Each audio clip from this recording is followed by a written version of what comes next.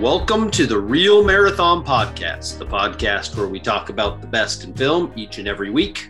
I'm Rob Carraher. I'm Danny Carraher. And today we are going to be talking about animated films, specifically about the Mitchells versus the Machines. I think this year has a lot of potential when it comes to animated films. Seems like every company that puts out an animated film seems to have either multiple films or something that they are putting out this year. I think Disney has, including their Pixar film, has 3 movies coming out this year. Netflix at least has 2. And then there's other companies that are going to have things as well. A lot of sequels for popular films. We've already had a few that have come out thus far. I think that Netflix probably is going to be kind of a game changer in terms of getting more animated films in there, because we've seen like how Pixar and Disney are doing pretty much sweeping the awards for, best animation in years past. And so I imagine Netflix is going to get up there. I don't know what you think. But. The last few years they've been a player, at least having one film nominated. A couple of years back they had Klaus, which is a really great film, and I just don't think that many people probably saw it, but I think that Netflix is figuring out how to campaign, and they're going to be a threat, I think, every single year to Disney, Pixar. And you're right that Disney has pretty much dominated this category since it has been put into play for award season, since I think 2001, I believe, was the first year that they had the animated category at the Oscars. And Shrek actually won that first award. I was going to ask, what happened to DreamWorks? Because DreamWorks used to be... Yeah, I don't know. They just have not been as big of a player. And the Mitchells versus the Machines. No, never mind. It was Vivo, which is going to be Lin-Manuel Miranda's animated film that's coming out this year. That was originally pitched to DreamWorks, and then they decided not to take it. So guess who picked it up? Netflix. So Netflix is going to have 2 players this year, along with the Mitchells and the Machines, as a big time animated film. And Sony Pictures actually, I think, produced both of them. Netflix is... Sony produced Mitchells versus the Machines. Right. Okay. Yeah. That makes sense. I have a connection with that I want to talk about at some point. So yeah, so in Sony animated films, like, they kind of have been a little bit under the radar. But if you go back and look at their filmography over the last 10 years, they've had some big animated films. It's just that Disney comes in and smashes everybody, and then every once in a while there'll be some foreign company that will have a pretty big player. It's not really a threat to take down Disney, but they certainly, there's usually some kind of out there animated film that makes its way in. I'm not so sure that's going to happen this year. There's just so many animated films coming out from big companies, and I imagine they're going to hog up a lot of those spots in award season. Mm-hmm.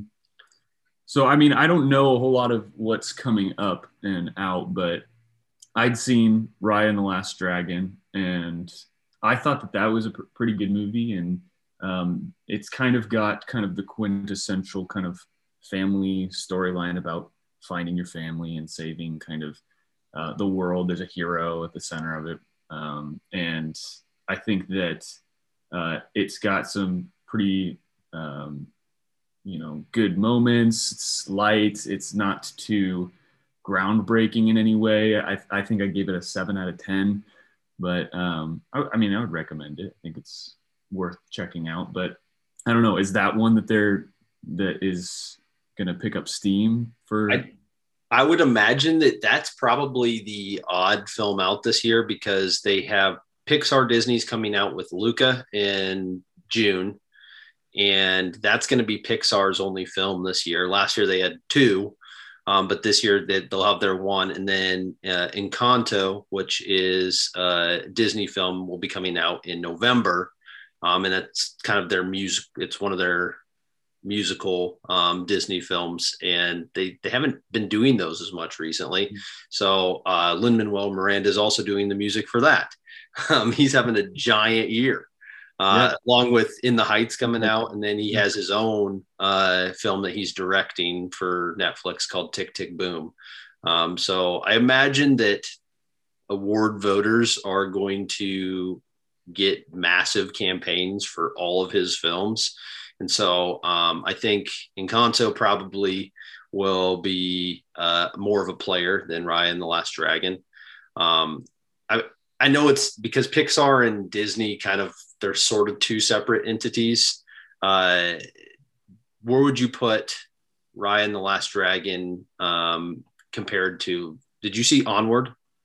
I didn't see Onward. No, because Onward's kind of one of those more middle of the line animated films where at one point in time it probably would have been a top player, but because the animated field is growing every year and more people are getting into it, and there's just a lot more options, it kind of got smushed out by some of the bigger films. But I think one of the things that's most exciting about animated films this year is that they should be able to nominate 5 that are of real high quality. Every year it seems like there's 1 or 2 that don't really deserve to be there, or they're kind of they're okay, like they're good but not amazing. There's usually one that's like a surefire winner.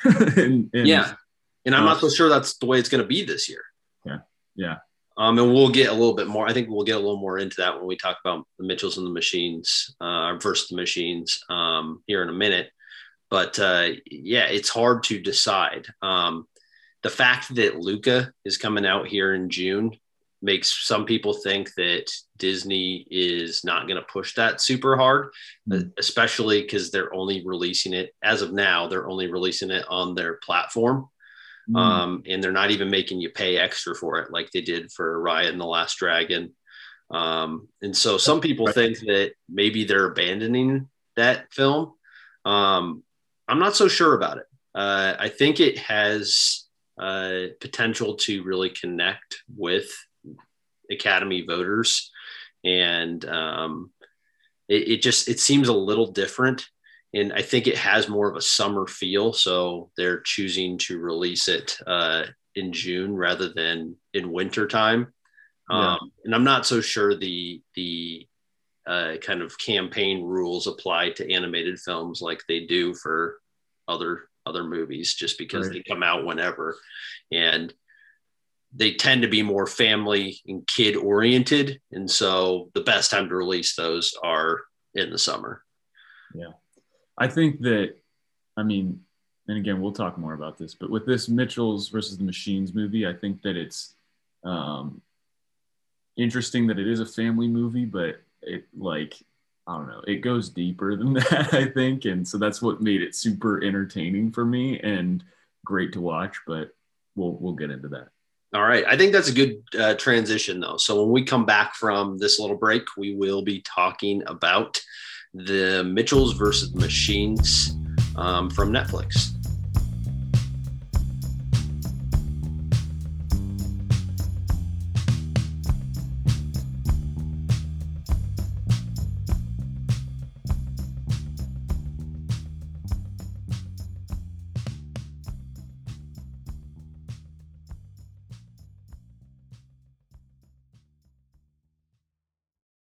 This is our last night together before Katie leaves, so let's savor this. How about we put our phones down and we can make 10 seconds of unobstructed family eye contact. Starting right... This seems... Put your phone down. Now.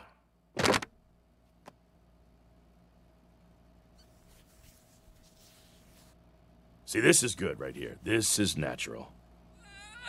No, you're allowed to blink. It's just eye contact. Look at Monts right there. That's the spirit right there, huh? Katie, it seems like you're not taking this seriously. What makes you say that? And that clip you just heard was from Netflix, The Mitchells versus the Machines. And so we're going to talk a little bit about this film and what we thought of it in some of the areas that were great, maybe some areas that could have used a little bit of improvement. But this is really the first of the animated films that I think there has been a lot of buzz on. Generally across the board, people have been talking about it being one of the top animated films for this year, despite not having seen a bunch of them yet. But the fact that that is in play, I think builds some excitement around this film. So the film is essentially it is a family travel film with a little bit of a twist, where this family is taking their daughter to college, and on their way they end up in a robot apocalypse and have to battle robots in order to either get to their final destination or to save the world. I really, really loved this film. I ended up giving it 8 out of 10 on IMDb, or 4 out of 5 stars. And I thought that it was a fresh, original take on something that has ultimately been done quite a few times, but it was a nice little twist on things. What do you think, Danny? I gave it an 8 out of 10 as well. And like you said, I think that I felt like it was pretty fresh. I kind of have 3 areas of it that I think are really strong. And so I'll kind of let you bounce off of these as I go through them. But I think, first of all, the tone is really great within this movie, and you get that right away.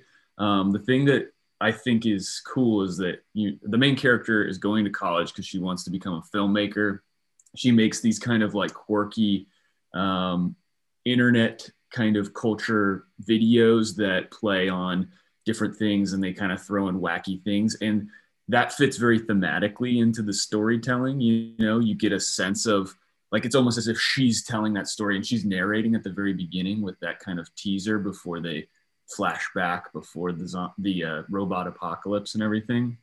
And so I think the tone, from a humor level, but then also just kind of, they know the story they're telling, and so what do you think of the tone of this film? Well, I thought it was perfect because I think this is a movie for now and has a recognition of the teen that is entering into those college years, and the different activities that they do, and this recognition that we have these young people that are connected in this totally different way. And I think that obviously that leads very much into one of the main themes of this film, which is this idea of technology and its impact on our societies and the human kind. And so, yeah, I feel like it very much knows what it is doing, and it kind of comes back to this idea in many different ways. Like you were saying, the fact that she is making films for the 21st century audiences that are more interested in watching YouTube content than going to the theaters to watch a movie. And comparing that kind of in juxtaposition to a lot of flashback scenes that are through like home recordings, and kind of showing how there's been this transition. For me personally, I think this movie is really made for our generation, because we can kind of step back a little bit from it. But there's this recognition that there was a time where things weren't that way, where we weren't always connected through the internet. And so I loved it because there was this nostalgic piece to it, where you kind of see both sides. You have this recognition of this is the now, but that relationships were far different when a lot of us were younger. And for many kids coming into adulthood today, that hasn't always been the case, or there isn't that same recognition. And so I thought it was a great critique on the now, and kind of accepting that certain things are the way that they are, but also recognizing that we haven't quite crossed the line yet, but we're getting dangerously close to kind of losing the how special some of these just everyday human interactions are. Well, that was the second thing that I thought was really good about it. And you talked a lot about just like the commentary, but I think it's commenting on two different things. And so the one is like the way that technology is impacting us. And so we have I feel like we see that the technology is almost a rift between the daughter-father relationship in the story. And so the father's viewing her, interaction with her, making the videos and being on her phone. I think that he sees that as a rift, but then she sees his unwillingness to accept that part of her as the rift. And so like, it's not necessarily critiquing either one. It's just saying that the generations are different. And like, these are the two different ways that we, people are interacting. But then on another whole different level, it is heavily critiquing that sort of technology impact on a corporate level. You know what I mean? Yeah. And so like that, it's almost as if like, humans aren't to blame for, falling prey to the technology that exists. We just have to kind of learn how to navigate that. The people that are responsible are like the Mark Zuckerbergs and the Jeff Bezoses, like 100%. And like the fact that the guy who's in charge of PAL is named Mark too, like it's yep. It's so clear who they're trying to be. Yes. Yeah. And so I felt like that was a huge reason why I loved it. Partially because I'm recently just like thinking a lot about how much, the technology is addictive, and, trying to be more aware of, human interactions and things like that, without sounding pretentious about it. But like, I think that is a real problem in some ways. And so I thought that this did it without it seeming pretentious. You know what I mean? This was able to critique the real like corporate side of it without critiquing humans. You know what I mean? Yep. Yeah. I think that something that's interesting about this film is that it's very, very obvious that what they are trying to say, but it rides this line where it doesn't become like hokey or corny as a result of that. And it's aware. It's very aware of what it is trying to do. And because I think that it does have so much of a comedy aspect to it, it plays perfectly. And it allows you to accept the fact that some of this is a little bit over the top and in your face. Yeah, it doesn't take itself seriously enough to be right. to get the way that it was made. They made it seem as if it would be a live action. It felt more live action portrayed than an animated film. And I thought that was a cool way to do this, because it allowed them to do things that they probably would not have been able to do if it were a live action film, just because these characters are a little bit more above and beyond your regular person. But it didn't lose track of it being still a real story and something that people can really relate to. And a lot of that, I think, is because of the way that they made it feel like a real movie. Mm-hmm.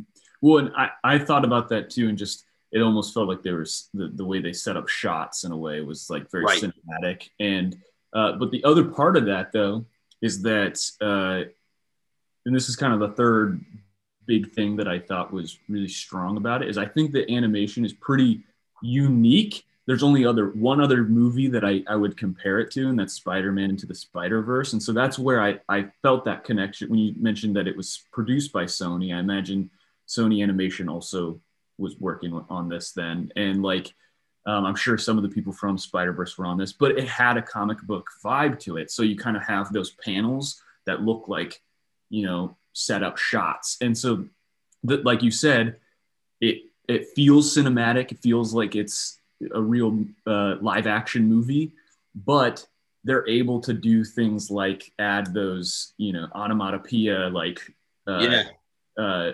images or graphics on there to kind of give that interactivity with the movie. And like it makes it more interactive on a whole lot of different levels. It also, I think, it gives it so much more flexibility with what it can do. You know what I mean?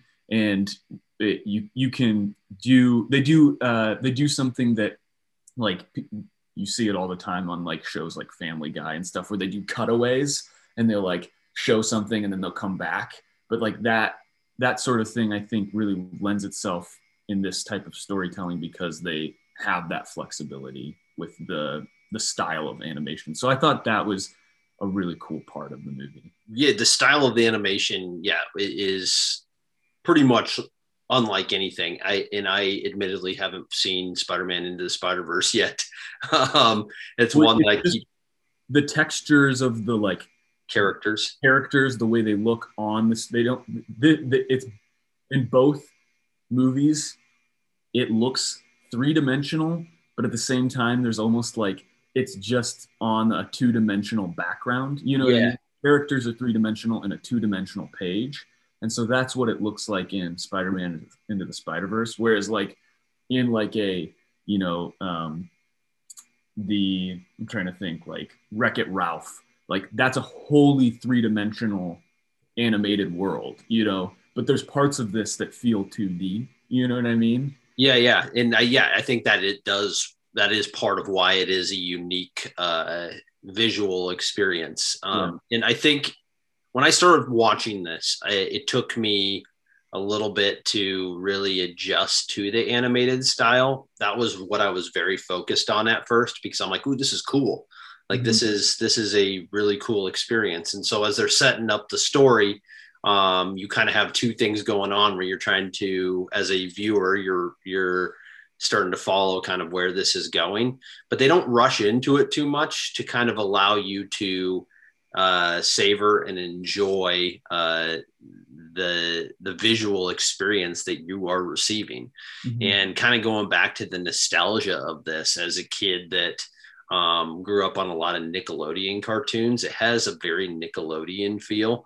And that's just something that I hadn't really experienced in a very long time because I'm so used to seeing the more DreamWorks. I guess what is the How to Train Your Dragon is DreamWorks. I think that's their big one. But like the more DreamWorks, Pixar type films. So that was enjoyable to me. Well, And the thing that I'm thinking about too, and this feels very Nickelodeon when you said that, is that it's animation that doesn't feel too clean. You know what I mean? Like yes, you look at like Soul from last year. That is like the cleanest animation ever. The shadows are perfect. Like it feels almost real life esque. right. But this is like it's stylized. It's its own world, and like it has some messiness to it, but that's part of the storytelling, and I think that makes it stand out in my mind compared to a lot of other animated movies. Yeah, I 100% agree with that. The messiness is what makes it special in a way, Yeah, because they're not trying to be Pixar. They're not going to beat Pixar at the Pixar game. So they've created their own unique style. And this was produced by Phil Lord and Chris Miller, who did Spider-Man into the Spider-Verse and the Lego movies. And so like they have their own very unique way of handling animated films. It's trying to be different. And so I think that's where we kind of get that fresh feel. Something that as the movie was playing on, I was thinking, yes, this is certainly should be a player for best animated film this upcoming year. And it would be kind of obviously we haven't seen all of the animated films, but it'd be kind of cool to see a film like this win. Just because it's different. And I think that it does have an important topic that our society is grappling with currently without being too preachy, kind of just putting it out there as is. And so I think that is, this should be a definite player for that. But I wouldn't even be so surprised if it is in consideration for a best original screenplay award too, because it is a unique take on a story. And there's times where the dialogue is pretty witty, if not silly.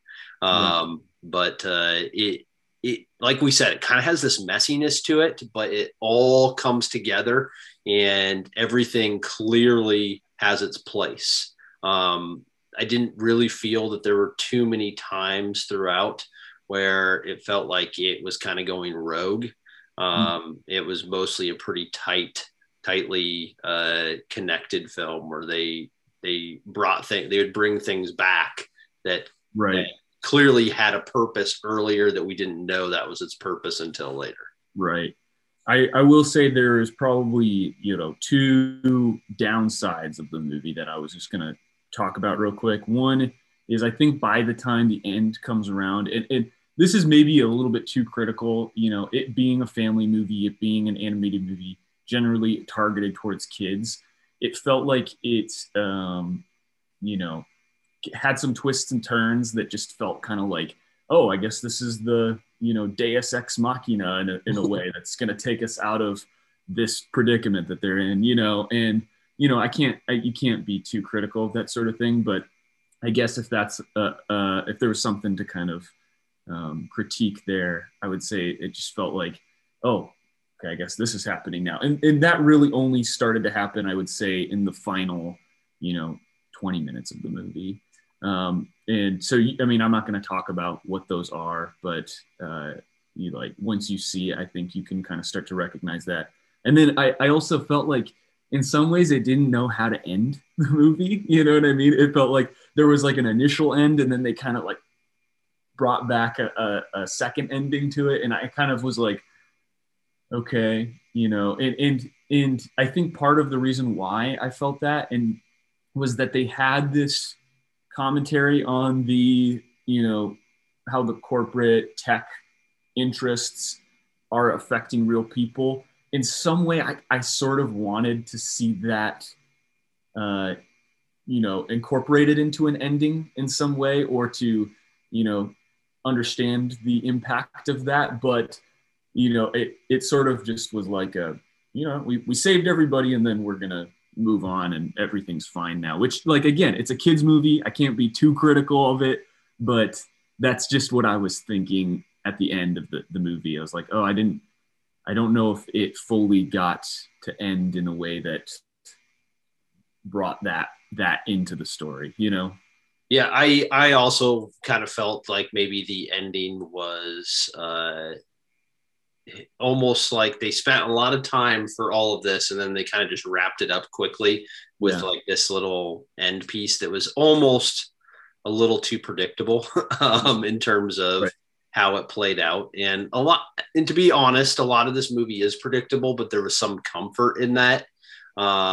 It took some twists and turns that ultimately ended up where you thought it would. So I think that is probably its greatest downfall, is that it does have a little bit too much of the predictability.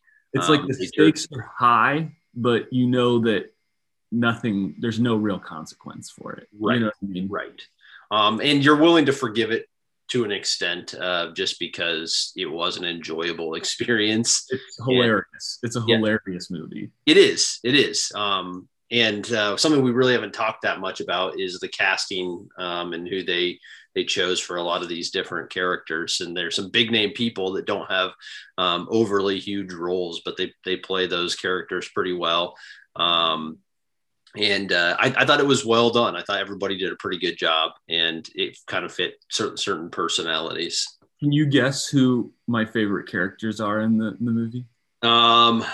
I would imagine that you liked the dumb robots. Yeah. Isn't it Beck Bennett? It's Beck Bennett and Fred Armisen. Yeah. Yes, I loved the dumb robots. Yeah, I figured that was as much. I thought it was interesting. Out of basically every other actor, you kind of got, it was like, yeah, that's clearly that person. Danny McBride as the father, it was kind of a different role for him. Yeah. Like every once in a while, you get a little bit of Danny McBride in there, but there's sincerity, and he's never a sincere character. Right, right. And he sounded like somebody, and I can't figure out who it is. It was somebody else, some other actor that I kept thinking sounded like somebody different. Maybe it was like, it kind of gave me like Craig T. Nelson vibes or something like that. Maybe a little bit. Yeah, I don't know. Anyway, I thought he was very good. And then Abby Jacobson from Broad City, I felt like it was good casting. The directors and writers of this film probably saw Broad City and they're like, well, she's perfect for this character, because it kind of had that feel to it a little bit. Yeah. But yeah, I think they decided as filmmakers that they were going to place a critique on society and the technology industry and kind of their role in potentially the downfall of civilization. But their choice in not really wrapping that side of things up, I think more is that they're, this is something that maybe isn't so easily saved, and there's not some easy fix. And I think you can get kind of messy if you start to try to wrap that up in a way that it may seem too forced. So whereas it would have been nice to have some finality to that kind of side plot line, I think they probably just had to make a creative choice to say, this can get a little be a little bit too much, and you may lose track of kind of what is mostly at the core of this film, which is family and relationships. And that, I think, is ultimately what they are trying to convey. And I think for teenagers who would watch this film, they're not going to have the same understanding as somebody who has lived being a teenager and now is able to step back a little bit further and recognize that this relationship between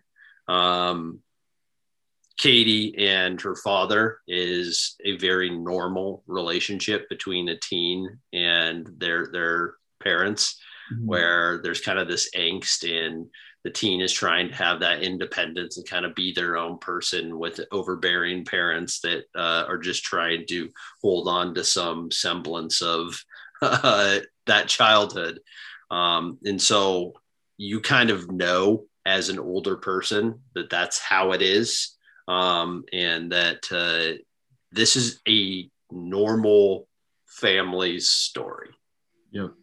Yeah. I mean, and I agree, like, as much as I wanted some of that other commentary maybe wrapped up in there, that wasn't the ultimate focus of the story. It's about that relationship between teen and their parents, specifically her dad in this case. And, and I thought also just like the whole family dynamic, the role that the brother plays and the mom plays within that, they're kind of in between, trying to bridge the gap between the two family members that aren't getting along. And I think that that's something we've seen in other family movies, but I thought that this was able to be fresh and was able to do that in a way that was entertaining.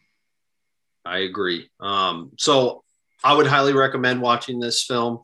It's on Netflix. So if you have Netflix subscription, it's free. And up to this point, it's probably one of the best movies that I have seen in the 2021 film cycle. Even though it's been a little bit messy about what's included in the 2020 and what's included in the 2021, this is still probably one of my top films that I have seen from this cycle, including all of the Sundance movies that I did see. So go see it. I think you would agree that everybody should see it. Mm-hmm. And we're going to see how the rest of the animated schedule plays out and see if there's anything that can top the Mitchells versus the Machines. So when we come back from this break, we are going to be doing two different countdowns. The first, we're going to be taking a look at the worst or bad moms in cinema history. And then we will finish the show on a more positive note to celebrate Mother's Day and take a look at some of the best or good moms that we have seen throughout film history. So stay right there. And when we return, we're talking about moms.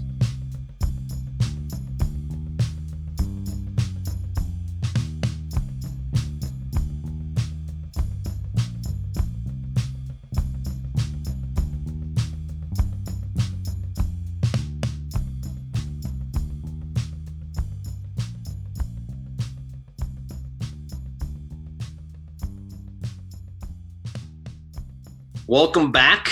We are talking about moms in cinema history and taking a look at who we think are some of the worst moms and who are some of the best moms to be displayed on screen.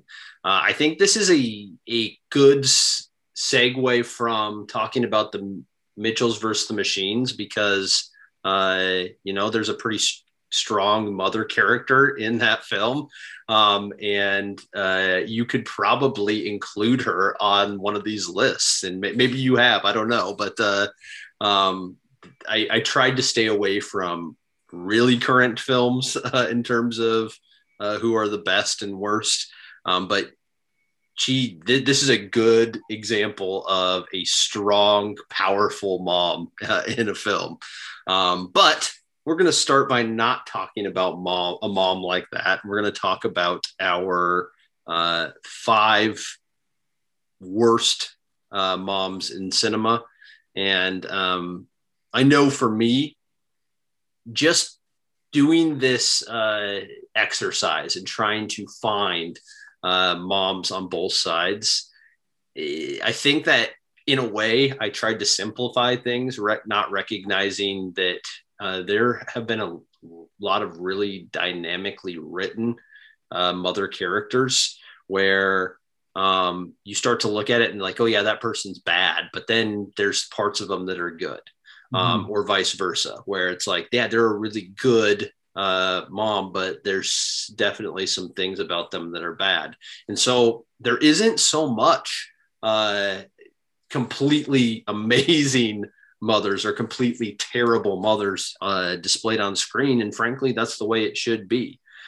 So I think, at least from my list, that there are probably some characteristics on both sides for some of these characters that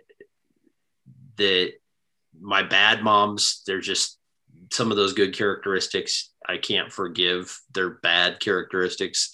So that's why they end up on that list.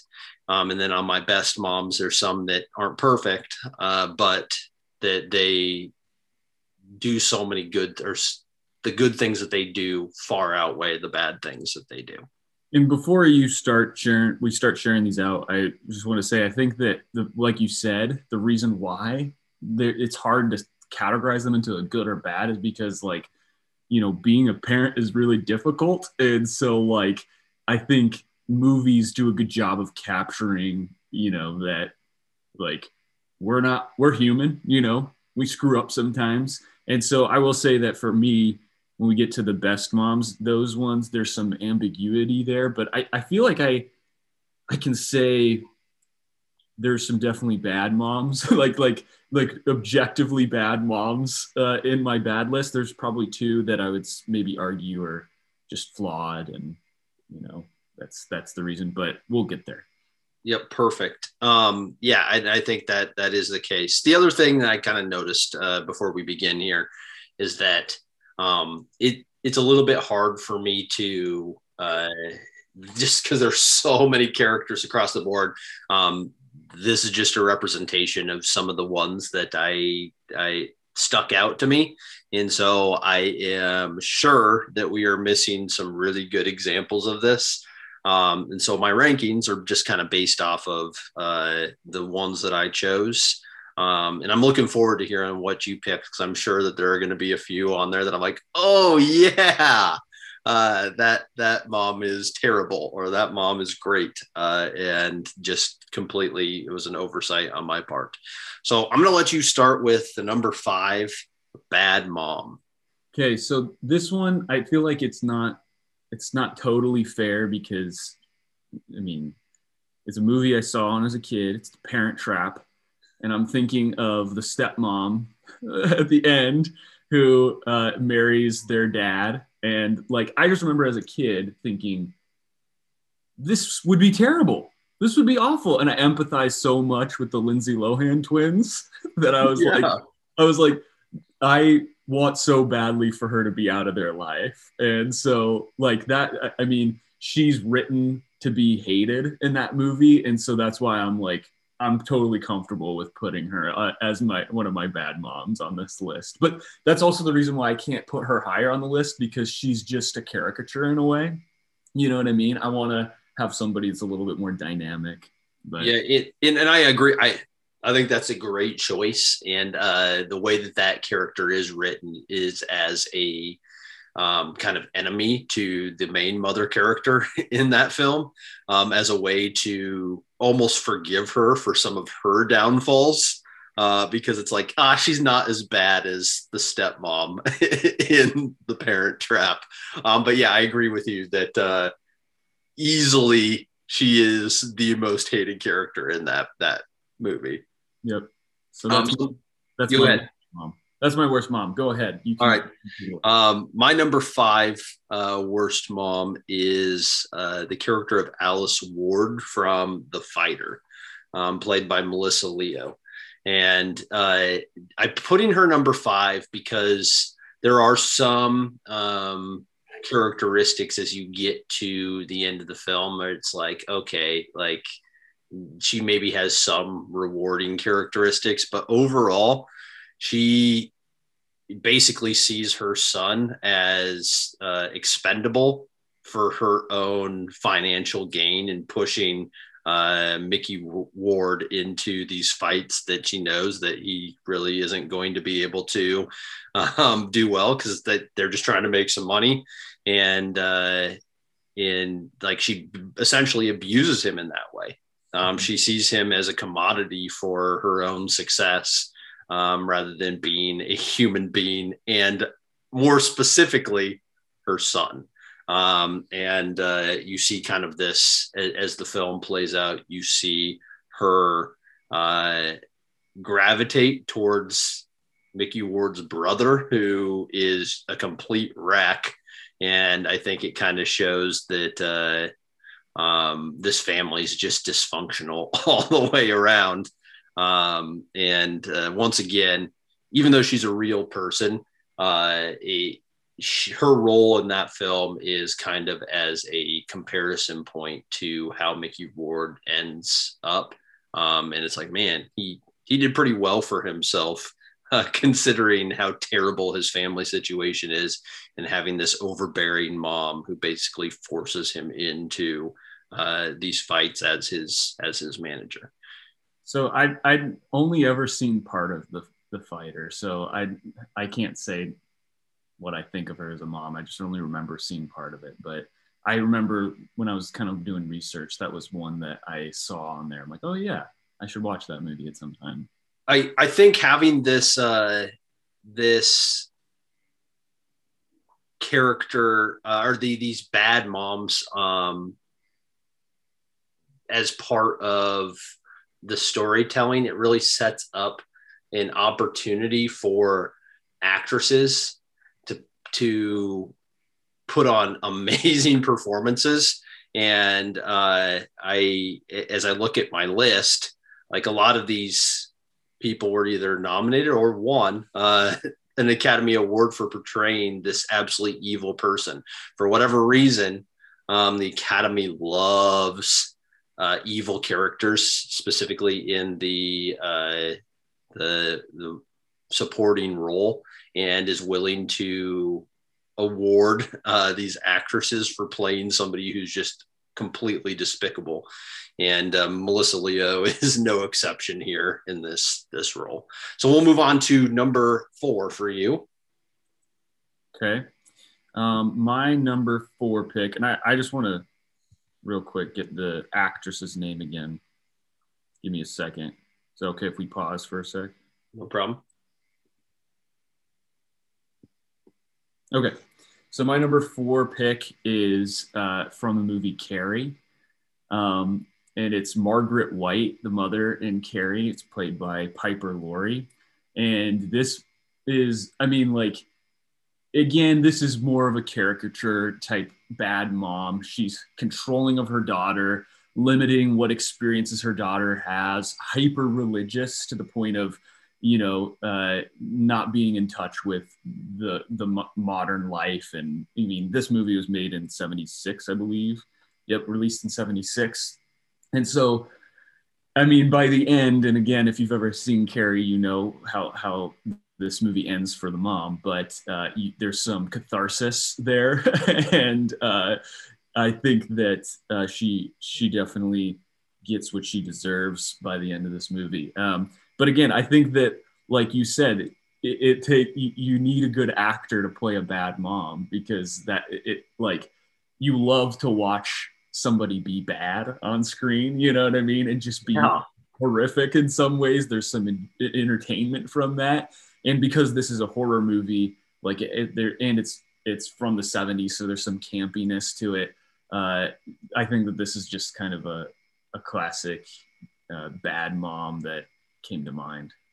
I had considered choosing her as one of my bad moms, but it's been so long since I have seen that film that I wanted to focus on ones that I've seen more recently and can remember some of the details regarding that character. I saw it last year for the first time, so it was pretty fresh. But yeah, she's bad. She's terrible. Yep. All right. So my number 4 is also another Academy Award winner for playing a bad mom, and that is Levana from I, Tonya, as Tonya Harding's mother, who is probably one of the more despicable characters that I have seen in recent years on screen. There really isn't anything good to say about her. She's a bad mom, but she's really just a terrible person altogether, and is willing to do anything, including sacrificing her relationship with her daughter to get something out of it. And she goes to great lengths to ensure that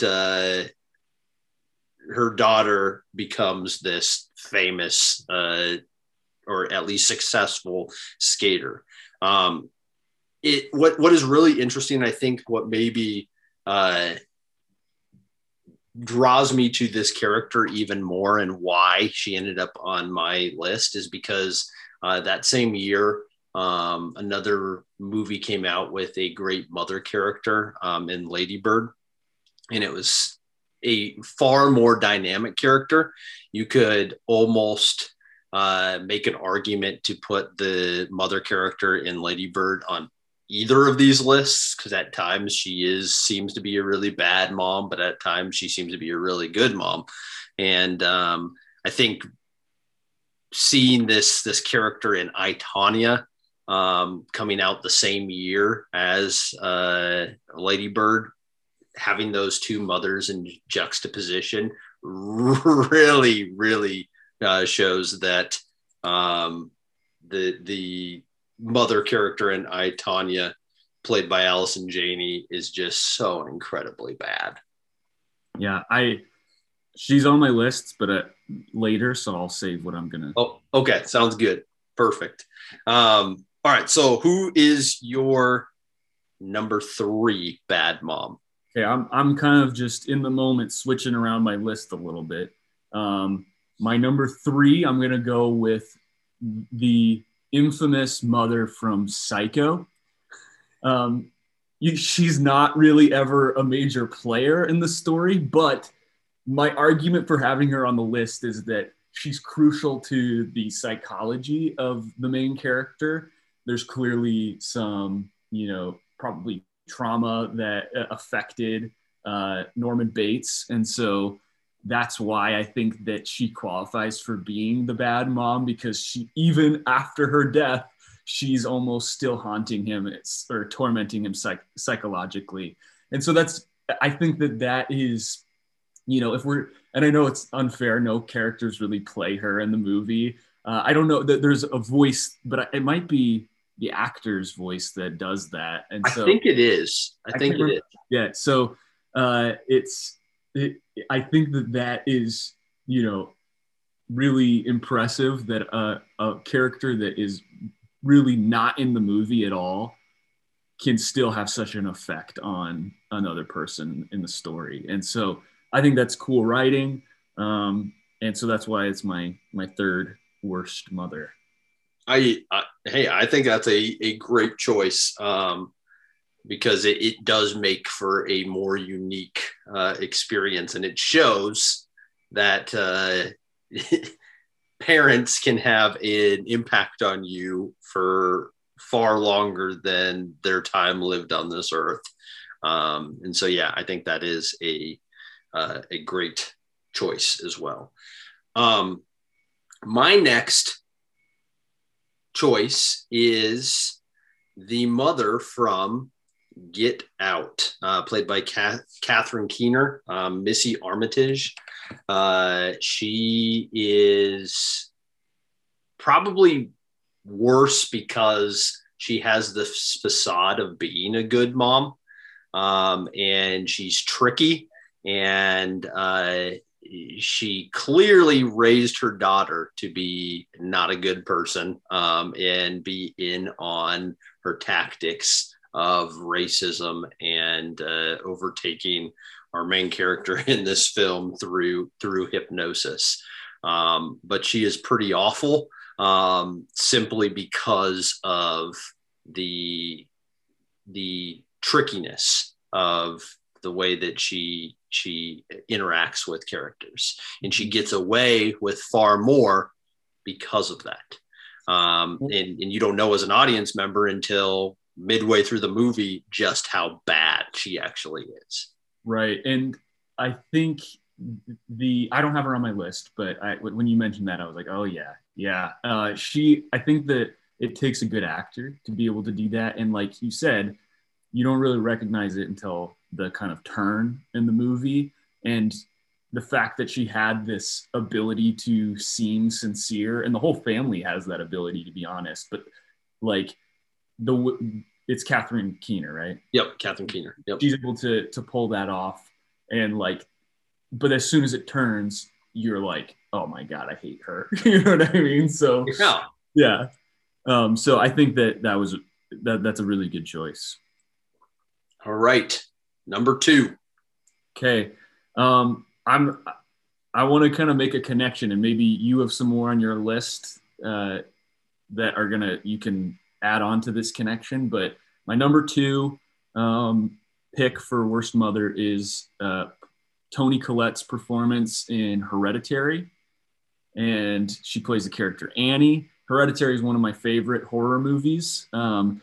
She is honestly a mother that I like. You could almost have put her on a good mother list in some ways, she probably isn't like ultimately the choices that she make, are not great, but she has this almost, there's something in her family that's hereditary, that like she is almost doomed to have a bad life and to give a bad life for her family, and so Toni Collette's performance is really great in this movie. I almost think that she is routinely an underrated actress. Like she's kind of been positioned as the mother figure in horror movies, or just the mother figure in general, but she plays it super well. And it's probably one of my favorite lead actress performances in the last 5 years. She's fantastic in it. Have you ever seen Hereditary? I have not. I have admittedly not seen Hereditary, and I know I should. It's up there as one of those movies that it just bypassed me, and I haven't seen it yet. But I would like to see it. I have no doubt, though, that she's good in this movie. Yeah. The connection that I want to make, and I've mentioned Carrie, I've mentioned Psycho, you've mentioned Get Out, and I've now mentioned Hereditary. We've so far 4 horror movies on our list. That's the last one I have on my list. But I think that says a lot about how, like, we're scared of bad moms. You know what I mean? Like, that's something that's scary to us. We do not like the idea of somebody who is stereotypically, like, supposed to be somebody that's nurturing, and we want to be able to provide for us, to turn on us in any way. Like, that's disturbing to us. And so I think storytelling has been playing on that for a long time. And so that's why it's really fun for actors to be able to step into these roles, because, being a bad mom can be really scary. And so there's no coincidence that we've had 4 horror movies on here so far. And I agree with that. The last 2 that I have are not horror movies, but I think that it gives permission for us to see mothers in that light. And I think cinema does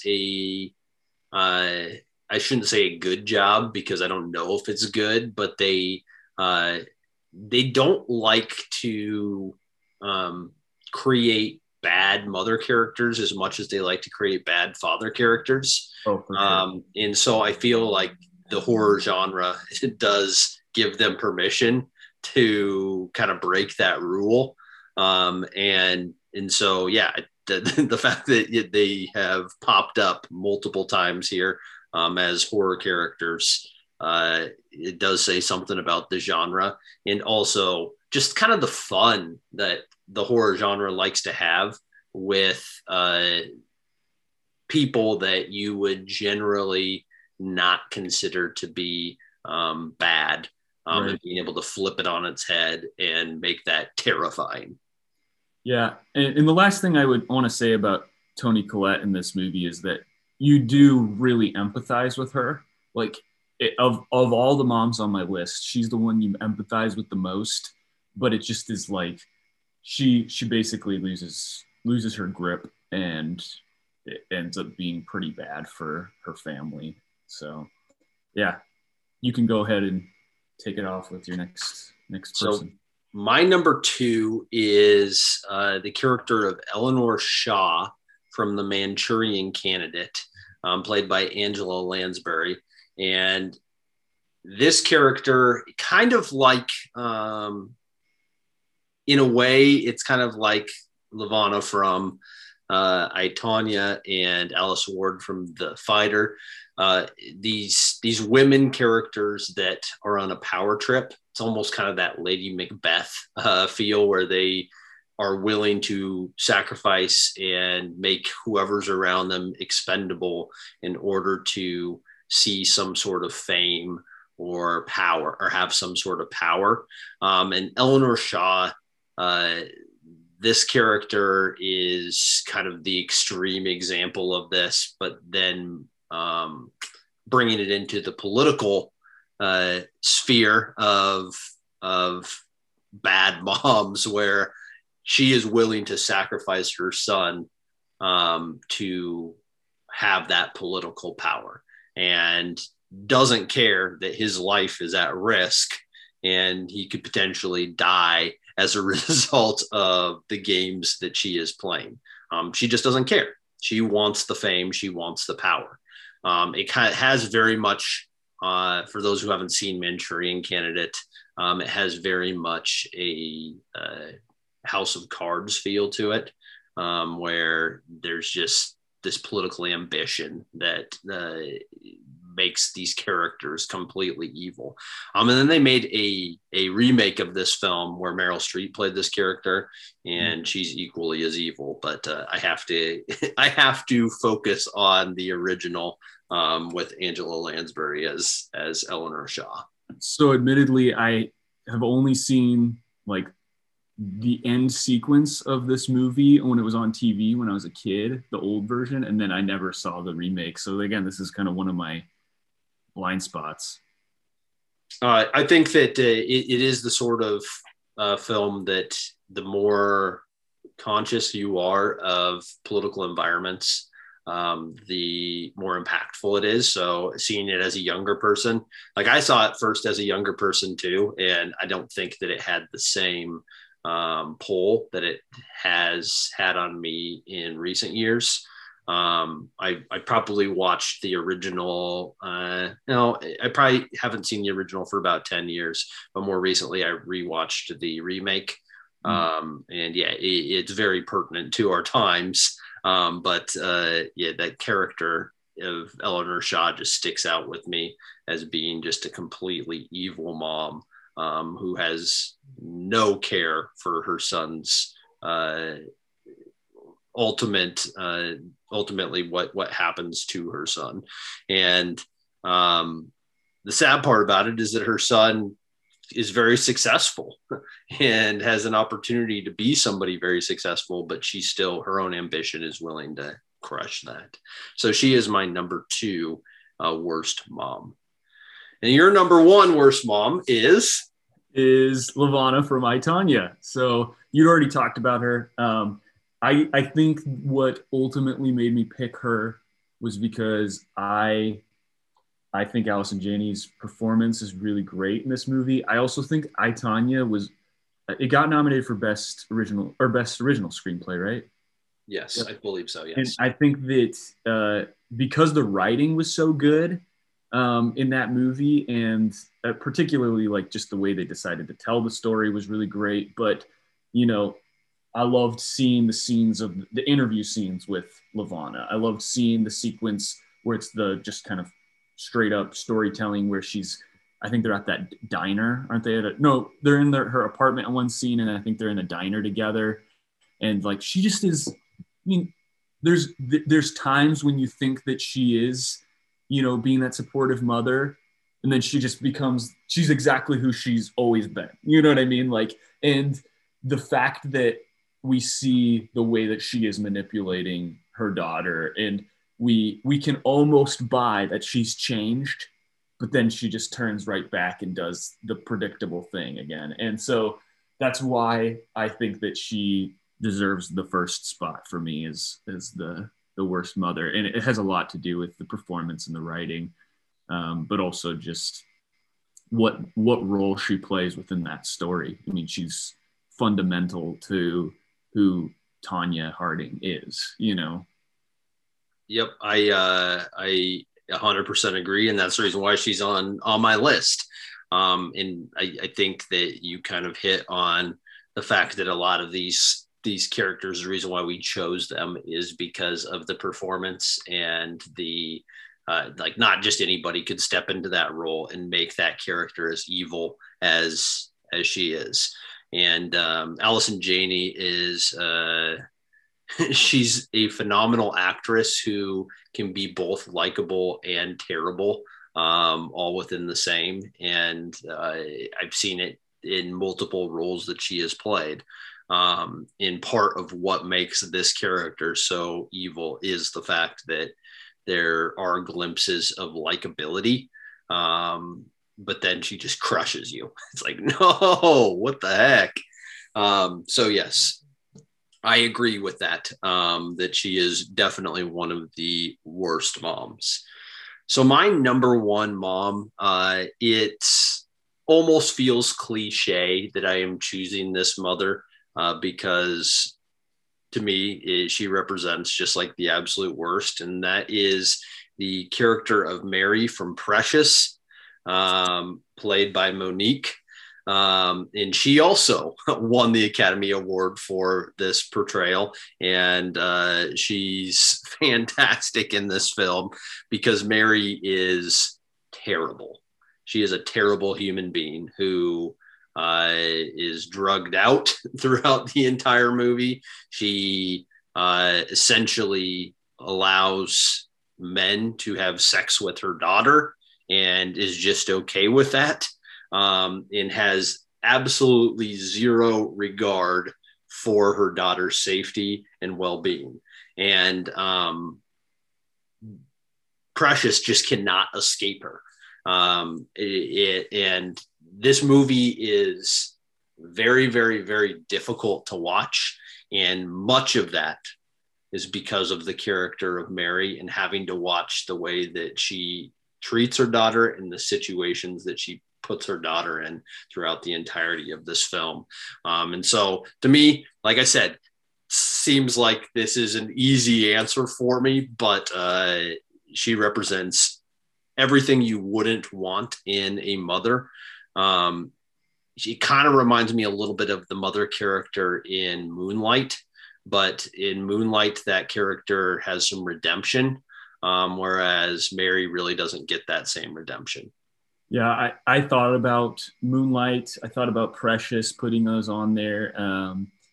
Precious, I hadn't seen it in a while, but I remember it being a hard movie to watch because of that, the dynamic between her and her mother, but also just the hardship and everything. And I just felt like that was I mean, there's a reason why we these people are nominated, because they're just embodying characters that are extremely flawed, and we're interested in those characters. It's 100% right. And honestly, like I enjoyed, we're going to be talking about best moms here in a minute, but I enjoyed coming up with the best moms, but there's something more exciting about trying to find these characters that are evil because we are drawn to them. And they put forth much greater performances. Like they are, you can applaud these performances because it requires somebody to be something that nobody would wish to ever be. And so, yeah, I think we have a good list of, I guess, 9 bad moms, since we do share one there. And if anybody who is listening to this podcast has some other examples of bad moms, I hope you leave some comments on Facebook, on Twitter, wherever you are receiving this podcast, because we'd like to hear some of your own examples of the worst moms. All right, let's talk about best moms. Who are the good moms in cinema history? So I'm going to let you start with number 5. Okay. My number 5, again, this was, I think, a little bit challenging for me. There was a few that kind of instantly came to mind for me. And then as I got down the list, I was like, there were some good examples, but it depended on like what type of story I wanted to represent. And I think that a lot of the good mothers in cinema, there's variety of reasons why they're good mothers. They might not be the kind of typical mother figure that we would expect, but that's what makes them really interesting. And so my first, for my number 5, I have Uma Thurman's character in Kill Bill.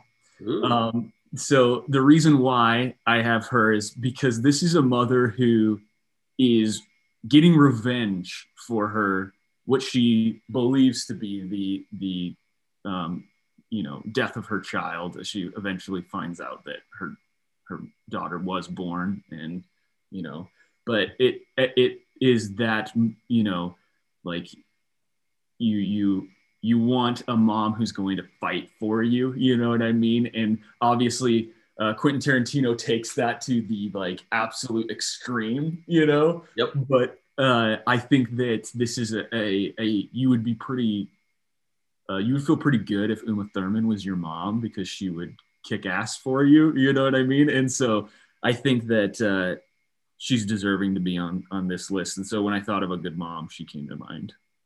Yeah, I think that's a really good example of somebody that is very flawed as a character, but exhibits something that we would consider to be representative of a kick-ass mom who's going to do everything in their power to ensure that you are protected.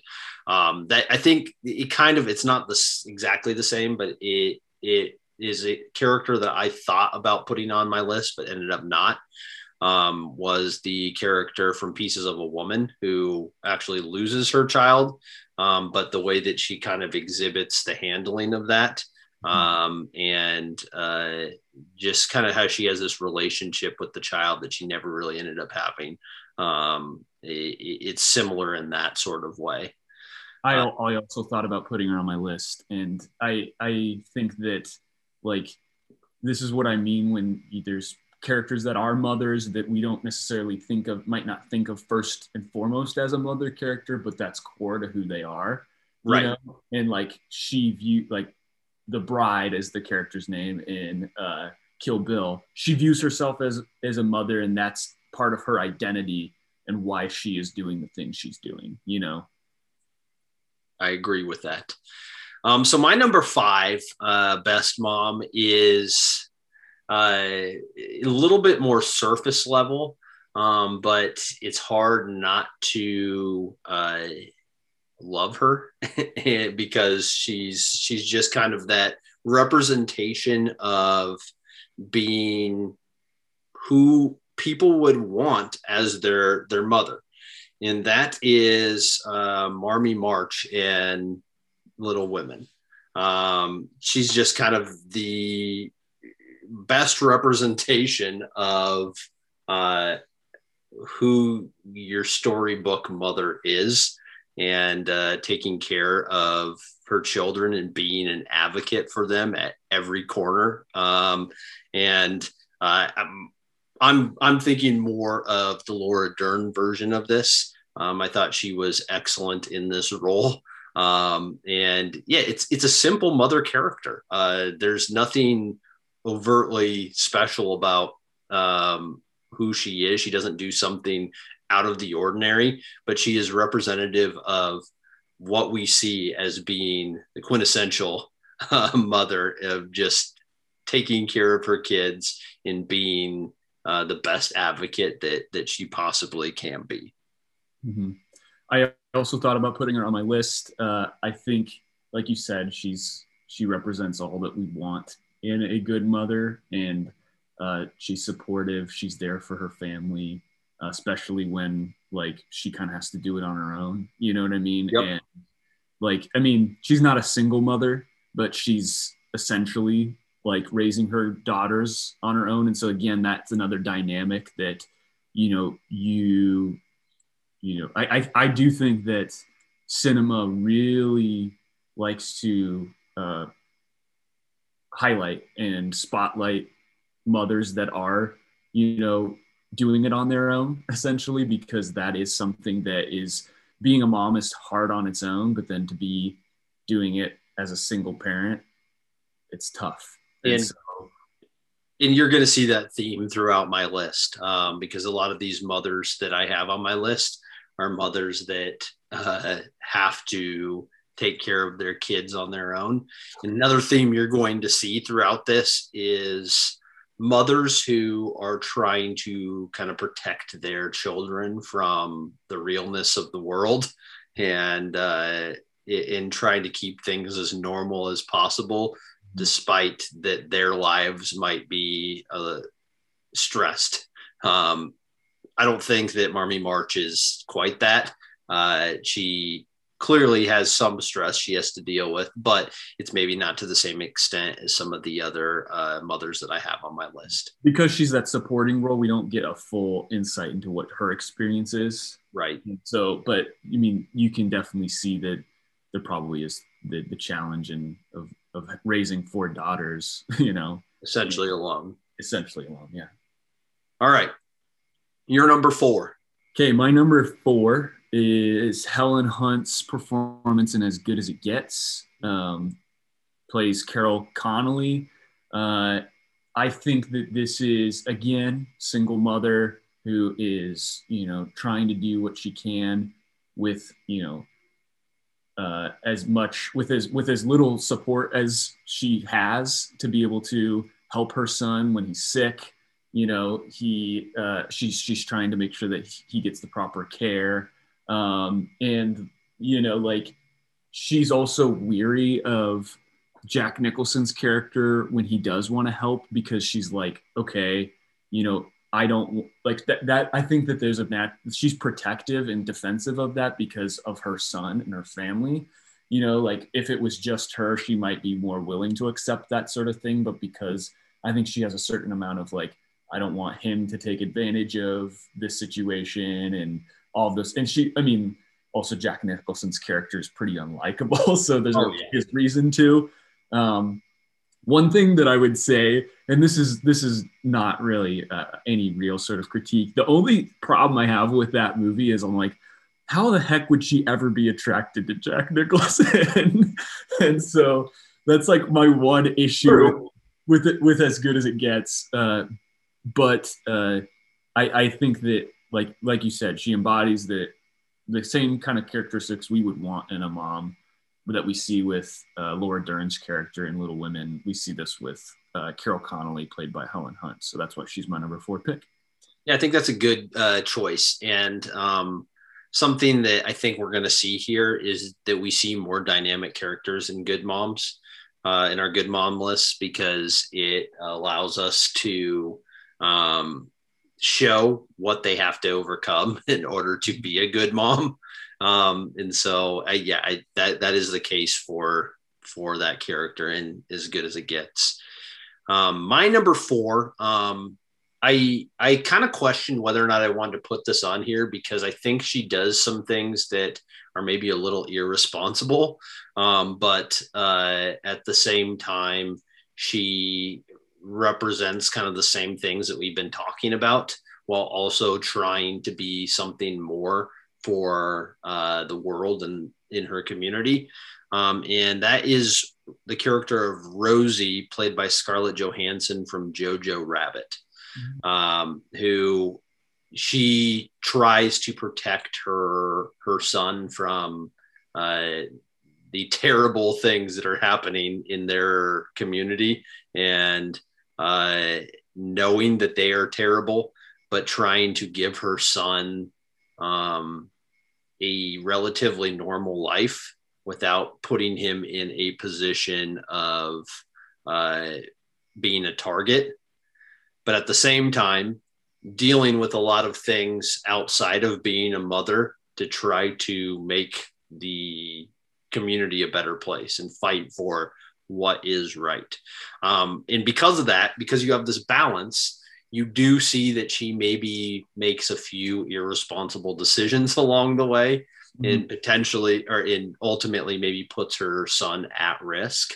But she comes from a completely honest and loving place, and is trying to do what is absolutely best for her son throughout this entire film.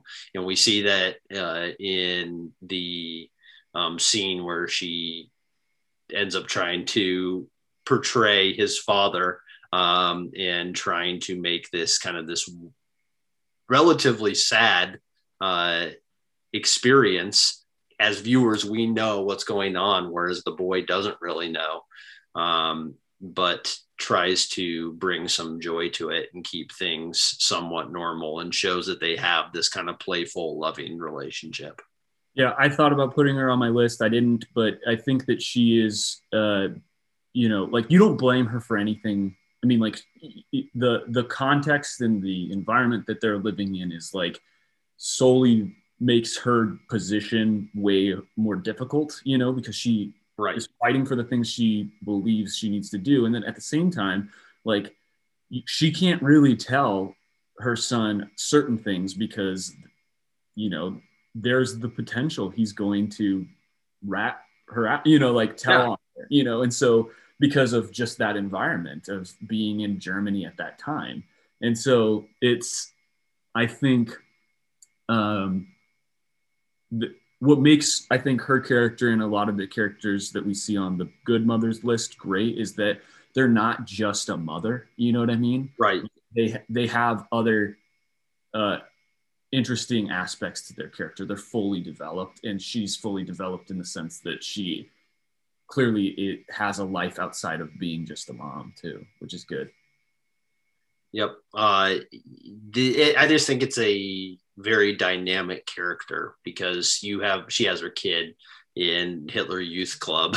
But if she didn't, then it would kind of probably put a target on his back a little bit.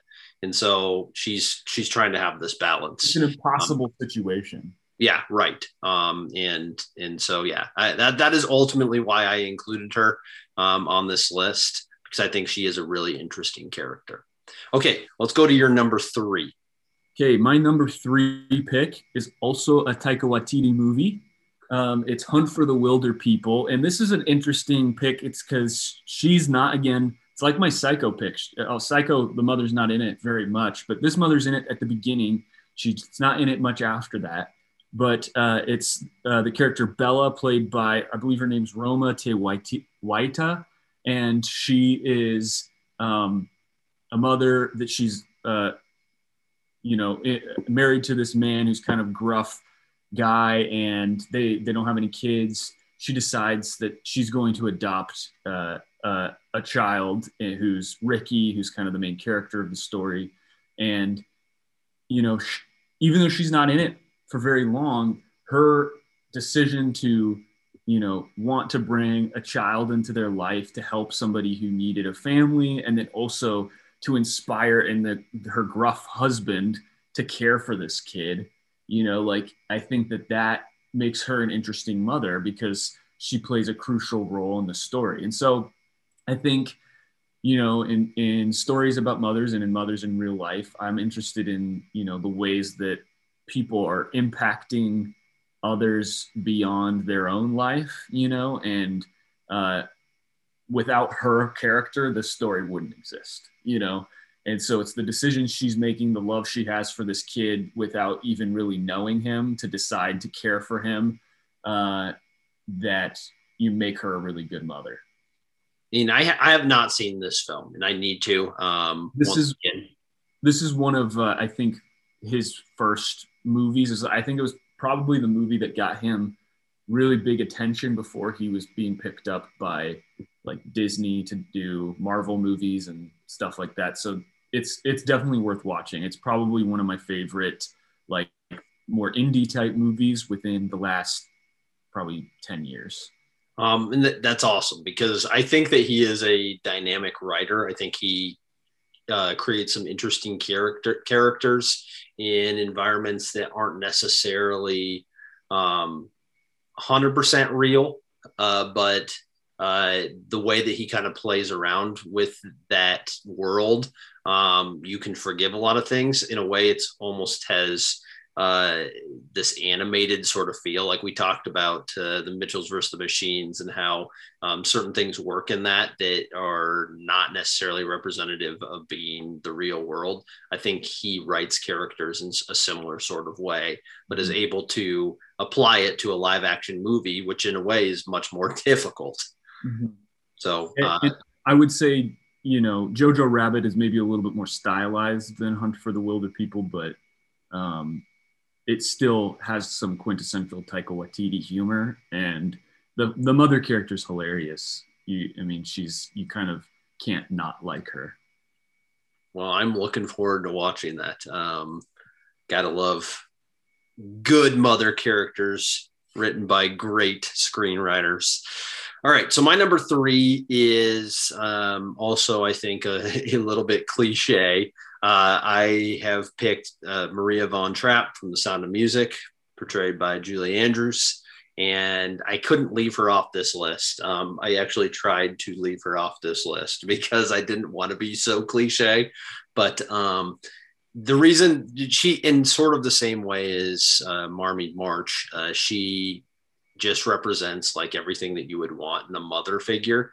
But she takes these kids and raises expectations for them that they didn't have previously and gives them something and even more than they ever knew was possible out of a mother figure. And so she's just a special character because of that. And compared to some of these other characters, she really doesn't have as many flaws. There's not much you can say about this character that is that's a problem. Pretty much everything that she does, you're rooting for. And throughout that entire film, you want it to work. Because she just is such a lovable mother character. Yeah, she's kind of like a saint. You know what I mean? Like, is. You can't really argue that she's a bad mom in any way. Nope, not at all. Yeah. So pretty easy, cliche, I know. So let's move on to number two. Okay, I could be wrong, but I sort of feel like our top two could be the same. Okay. But we'll see. My number two is Laurie Metcalf's character in Lady Bird. That is not in my top two. Dang. I was hoping that it would be. I know you mentioned her earlier, but the reason why I think that she deserves to be in the top part of my list is she is a real person.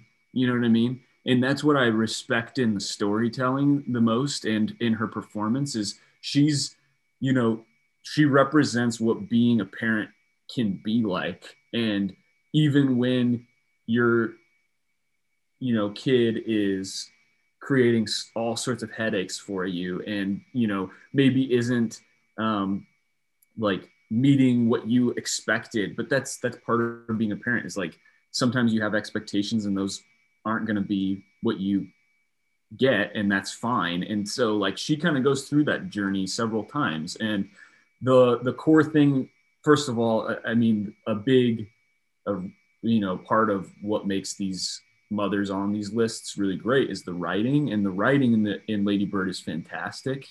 And the line that stands out to me the most is the scene with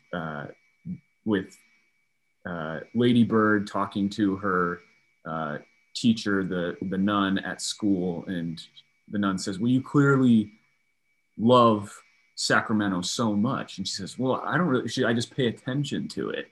And she says, well, isn't that the same thing? And I think that that's at the core of the movie, is Laurie Metcalf's character is constantly paying attention to Lady Bird. She might be critical. She might be not the loving mother that you expect, but it's because she is paying attention to her. She has those expectations. She cares so much that she does critique. She does push back, and that is the way she's showing her love for her daughter. She's really paying attention to her. And so I think that's what makes her a great mom. I'm glad that you included her on this list. I thought about including her on this list. There are just a few moments throughout the film, though, where it made it difficult for me to recognize her as being one of the best moms. But I think you make a convincing argument for why we should consider her one of the best, and it's because she is real.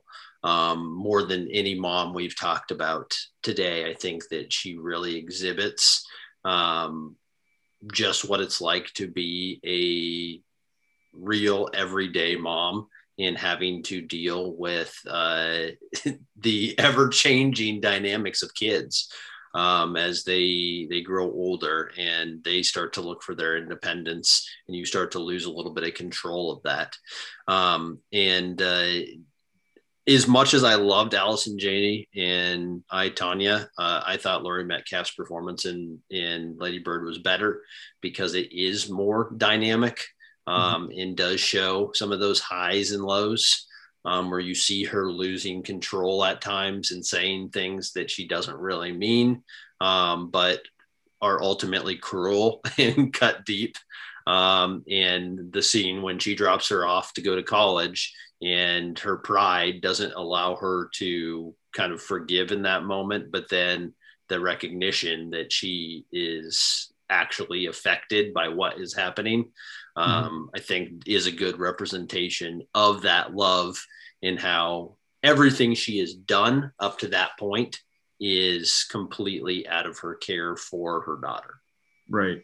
And again, I like that she is a real person. You see that she had, like, the way there's a scene where she's interacting with the priest at the school, and they don't talk about it a lot in the story, but he clearly has some sort of, there's something going on mental health wise, that she's kind of talking to him, and you can see that she's a genuine caring person to all people, but she gives that tough love to her daughter, which makes you not like her. Right. You know what I mean? But it's the fact that she does care about her daughter. She does want what's good for her daughter, that you see those moments of love, even when she sees like that her daughter's kind of like goofing around, maybe getting into trouble, doing some things. She kind of just has that watchful eye of just like, you know, like maybe this isn't what I want, but I like you're safe and that's what matters, sort of thing. And, you know, I definitely, you know, I see that sort of affection in the performance that makes her stand out to me. And I cannot argue with that. So my number 2 is portrayed by an actress we have already talked about. And that is Toni Collette's portrayal of Lynn Sear from The Sixth Sense. This role, I think, and I haven't seen Hereditary, so I can't really compare the two, but she's an excellent actress when it comes to playing a mother that is complex and is dealing with a lot of things. And this is a good representation of a mother who doesn't necessarily believe in herself as a mother, but is literally trying to do everything that she can to be the best that she can be, and sometimes falls short of that, but loves her son despite all of the issues that come along with that, and having to deal with a lot of the concern she has about him, while still trying to be a good mother. And that's a huge part of the narrative, is this conversation of whether or not she is a good mother. And so I felt like I could not leave her off this list simply because I see her as being a good mother. And I think that the story does well to really lead you to that ultimate decision, because they want you in the end to believe that she is a good mother for her son. Yeah, and again, I think it would be interesting to do a look at like the way that mothers are portrayed in horror movies, because there's something first of all, I guess, disturbing about a bad mom in a horror movie, but then also there's something that you worry for a mother who's doing it on her own, who has like a child who maybe is struggling in some way. Another movie that kind of reminds me of is The Babadook, if you've ever seen that. I haven't seen that either. But that, I mean, like, again, it's in the same vein as this character from The Sixth Sense. Obviously very different stories, but, you know, single mother who's trying to kind of figure it out. Great. All right, number 1. Okay. My number 1 pick is Brie Larson's character from Room. And is this your number 1 pick as well? This is my number 1 too, okay. So it's a good one to finish on. Okay, well, maybe we can just talk back and forth about it. Yep. The thing that stands out to me, and I think as I heard you kind of talk about this before, as you were kind of prefacing some of the stuff on your list, is that she is trying to create a normal world for her son. And she's doing that in the midst of probably what I would imagine is the most traumatizing experience you could go through. Yes. And I think, again, the fact that she is a real person, you know what I mean? And not, I mean, she's a real in the sense that she's portrayed in a real way, you know? And that trauma is something that carries over after her life outside of the room, you know? Yes. And she's still like her love for a child who she never intended on having. She never intended this being part of her life. And she still has that sort of love. And like in certain way, I don't want to say that this is like I feel like it could be problematic to be like, we're rewarding somebody because of this traumatized experience she has. But I think, you know, when you think about mothers that are able to, you know, maintain their role even in the worst of circumstances, that is what this character is doing. And Brie Larson's performance is great. I think she definitely deserved to win the Oscar for it. And I think it was maybe my favorite movie of that year when it came. Was that 2017? Yeah, I think it was 2017. And it was also 2015 or 2016. I'm pretty sure. Whatever the case, yes, whatever year it was my favorite movie of that year. And it's very much because of this performance and just the dynamic between her and Jacob Tremblay. And how, as you basically said exactly my thought process in choosing her as my number one choice here, because she does everything that she can to create a normal experience for her son in a very not normal situation.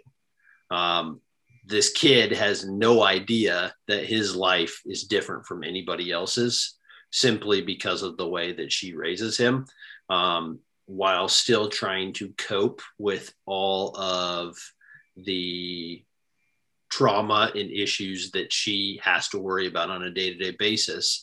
And in almost every situation, she doesn't ever project that onto her son.